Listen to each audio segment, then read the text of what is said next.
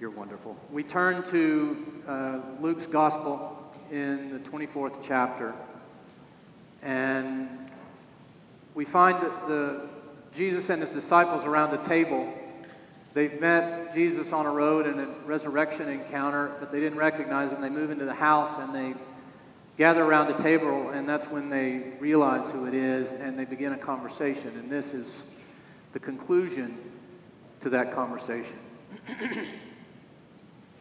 Jesus said to them, "These are my words that I spoke to you while I was still with you, that everything written about me in the law of Moses, the prophets, and the Psalms must be fulfilled." Then he opened their minds to understand the Scriptures, and he said to them, "Thus it is written that the Messiah is to suffer and to rise from the dead on the third day, and that repentance and forgiveness of sins is to be proclaimed in his name to all the nations, beginning from Jerusalem. You are witnesses of these things. And see, I am sending upon you what my Father promised. So stay here in the city until you've been clothed with power from on high." Then he led him out as far as Bethany, and lifting up his hands, he blessed them. While he was blessing them, he withdrew from them and was carried up into heaven, and they worshipped him and returned to Jerusalem with great joy, and they were continually in the temple blessing God. The word of the Lord. Join me in a prayer. You do bless us, O God. You bless us in so many ways. You bless us with the gift of young people. You bless us with their energy and excitement and poise. You bless us with all the possibilities that we see in them. We are blessed today. We ask that you continue to bless us in what we hear, the words that you speak, that we may in fact go out into the world a changed people, renewed with hope and energy. Excite us as a congregation for what is to come. In Christ we pray. Amen. So you want to know what the longest day in history is? It's not the last day of school, which feels like the longest day. It's not when you have to get in line at the Department of Motor Vehicles and wait for whatever it is they're going to do to you. It's Easter. Easter. The longest day in history. That's what the gospel writers want to make sure you know. That Easter is the longest, most joy-filled day in history. Scholars will be quick to tell you that all of the Gospels treat the crucifixion, resurrection, and ascension, we just read, as one big movement, one big, long, wonderful day.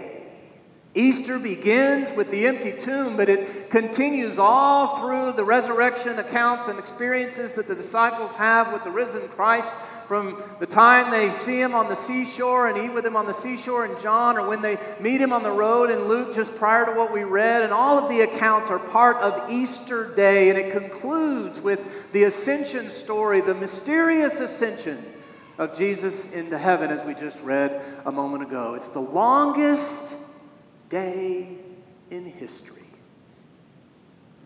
So here we are at the end of this long day.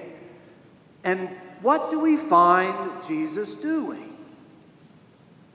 Well, he does exactly what we would be doing at the end of a day like that. When you get to the end of a long, amazing, incomparable day, what's the first thing, or at least one of the first things you do? You grab someone who was part of it with you, and you start talking about it. You start reminiscing over it. You say, "I can't believe what you did at the beginning, and what that was great. Hasn't this been the greatest day ever?" You start reminiscing.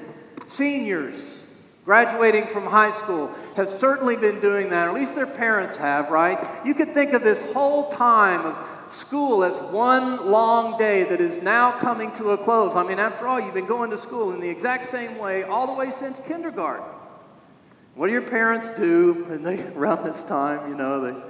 I can remember when you were just barely able to crawl, And that time, and you've grown so much. And they reminisce. We reminisce, we look back. It's what Jesus is doing with the disciples in our story. These are the words that I told to you while I was with you, he says. And then he walks them through the entire account of the scripture at the time, the Old Testament, in a brief little line. It's Luke's clue that they spent more time doing that. In other words, they talked about the ministry that they shared together, the times, the things he taught them, the things they did, and what happened. And they spent time looking back in order to get excited about what is going to happen next. And we get that, don't we? Sometimes you can look back on your life. Not every time, not every time you do that, but sometimes you can look back on your life and all that's happened, and it can get you excited about what's going to happen next. We can look back and almost see more clearly what God has been up to with us. We all of a sudden get hopeful for what might happen next. So I told you all of that in order to tell you this. The session of this church, the leaders of the church, they make the decisions. I get to pick a hymn or two and, unlock some doors. They make the decisions. They have been at work for over a year. They've been talking about, praying about, brainstorming about, having exercises and sticky note things on walls, and to get a pulse, a bead on the pulse of this congregation, talk about and lift up who we are and what direction we believe God is calling us to go. And they just recently approved a new mission statement for this church. And we're unveiling it today. At the end of the service, the ushers will be at the exits, and you'll have a card that has the full mission statement on it. And so you can get one on your way out. We didn't want you to have it before because, I wanted you to listen to me, not read the card. Anyway, you'll get it as you leave. But we also have a new one-line for the church, a kind of a one-liner.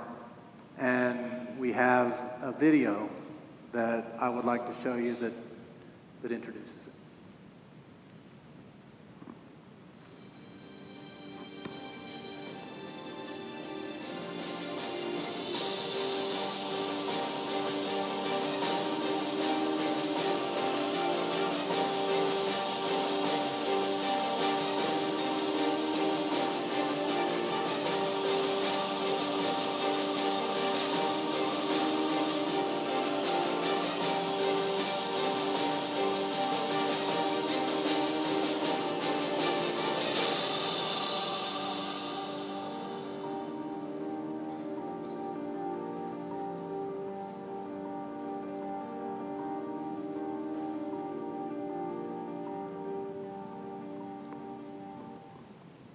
Building relationships wherever we go.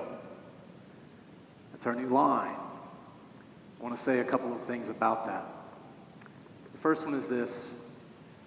I believe this is exactly what Jesus did in his own ministry. Everywhere he went, he sought out relationships to build them, to be part of them. When people would respond, he would listen, he would bless, he would heal. It didn't matter where you were, where you came from, what your background is, who you were. He broke the mold when it came to living a relational life. So it's a biblical line. I also believe that it fits this church to a T. I've been the pastor here for a little over 7 years.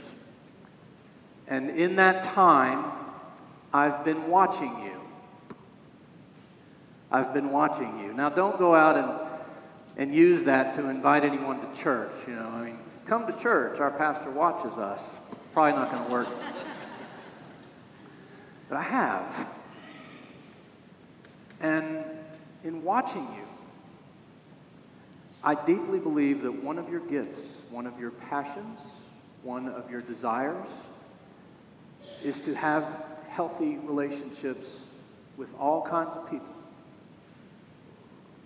And I believe it's a core identity of this church. One reason I know that is because when someone gets missed, which happens, you don't like it. And I get a phone call, and it happens. I also believe that this is a countercultural statement. I wish it weren't. But the world desperately needs a church that is seeking to do this very thing. Someone that doesn't believe that just because you have a different opinion than I do, therefore it makes us enemies.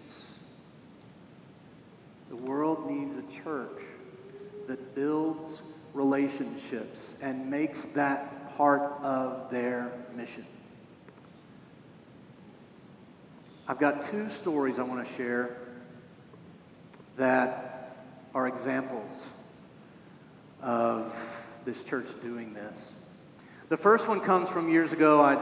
When I first came, I met two longtime members named Ralph and Kitty Graves. Kitty now lives in McKinney in a facility, is not able to make it to church, which drives her crazy, but we go to her. Ralph died in my first year. Some of you remember them. And I've shared this story before, but it's been a while. And when I was sitting with the family, and we were planning the service, and we were talking, and somewhere in the middle of the conversation, one of the family members said, "Kitty, tell him the story. He doesn't know the story." And so she said, "Okay, well, Ralph and I were leaving church one day back at the old location before the church moved out here over on Campbell Road, right across from the old Methodist hospital. We were walking out of church, and he went around to the driver's side, and I was getting into my side, and I heard him say, 'Kitty, there's a bag here.'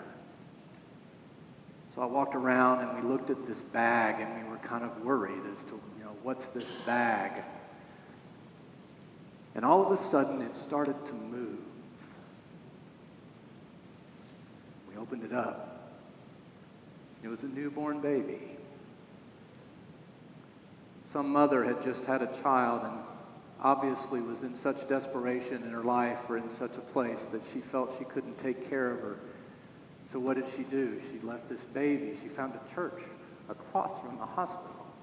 Maybe Canyon Creek had helped her at some point, and she knew she could trust that we would do the right thing. So we had this baby. We took this baby, and we wrapped it up in our arms, wrapped her up in our arms, put a blanket. We had a blanket in the car just by happenstance, and we drove her to the hospital.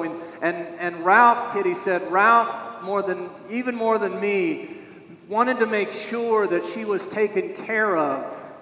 The lack of insurance or any of that stuff wasn't going to hinder the care she received. And here's my card, here's who I am, contact me. And the hospital at the time kept us informed as if we were the stand-in parents. We were the only parents that they knew of that she would have. We would have adopted her ourselves. We were too old. But we helped make sure she had good foster care. In other words, it didn't stop there. As this young lady grew, Ralph would write cards and congratulate her on a success and send money if she needed help with money for college and money for this and support and prayers, and we're with you up until the day he died. They didn't just do the right thing. They began a relationship. At the time, I didn't realize it when I was told this story, but I didn't realize that they were telling me about the heart and soul of this church. I have another one. It's about a month ago. This is an experience of one of our members that they posted on Facebook. They were at Kroger. Yesterday at the checkout line in Kroger, I randomly had a nudge to say to the clerk, "I just want you to know how much we appreciate what a great job you do here helping us check out." Now, I admit, I don't say this often, and I mostly just say a mumbled thank you or have a good day or whatever, and I'm usually rushing on to the next thing, and half time I'm annoyed because the strawberries aren't as fresh as I want them, and my favorite bread was not in the bakery. She responded with downcast eyes and a quiet voice. "I've only been here 2 weeks, so I'm still learning. I encouraged her that new jobs could take a while to adjust to, new rules and all of that, and that she was doing very well. With her head bent over, she said, "This is the first time I've worked in 15 years. I just got divorced. He knocked out all of my teeth," as she forced a smile. I fumbled for words to say to this woman who in that moment trusted me with her story. "I'm so sorry this happened to you," I said to her. "You will be a great cashier. Next time I go, I will get into her checkout line, no matter how long it is." I read this story, and I almost immediately jumped up and screamed, That's what this church does. We don't just do the right thing. We begin a relationship. It's also what Jesus did in his own ministry, as he calls us to do the same. At the end of the longest, most joy-filled day in history, we find the disciples reminiscing about their ministry together, hearing once again what Jesus had to say to them, reminding them of all that they've done, all the ways God has worked in their life up to now, as they get excited about what God might bring them next. I picture our seniors in some way or other doing the very same thing, looking back on your life and how you've grown, the people you've become, and God's hand in all of that as you get excited about what's going to happen next. It is also my hope for this church that no matter how long you've been here, even if you're here for the first time and you've just barely been here under an hour, that you're already looking back and seeing God at work in this place, God doing all kinds of things through us, so much so that you become excited about what God might do next. Because today, friends, today, we begin building relationships everywhere we go. Get ready. Amen.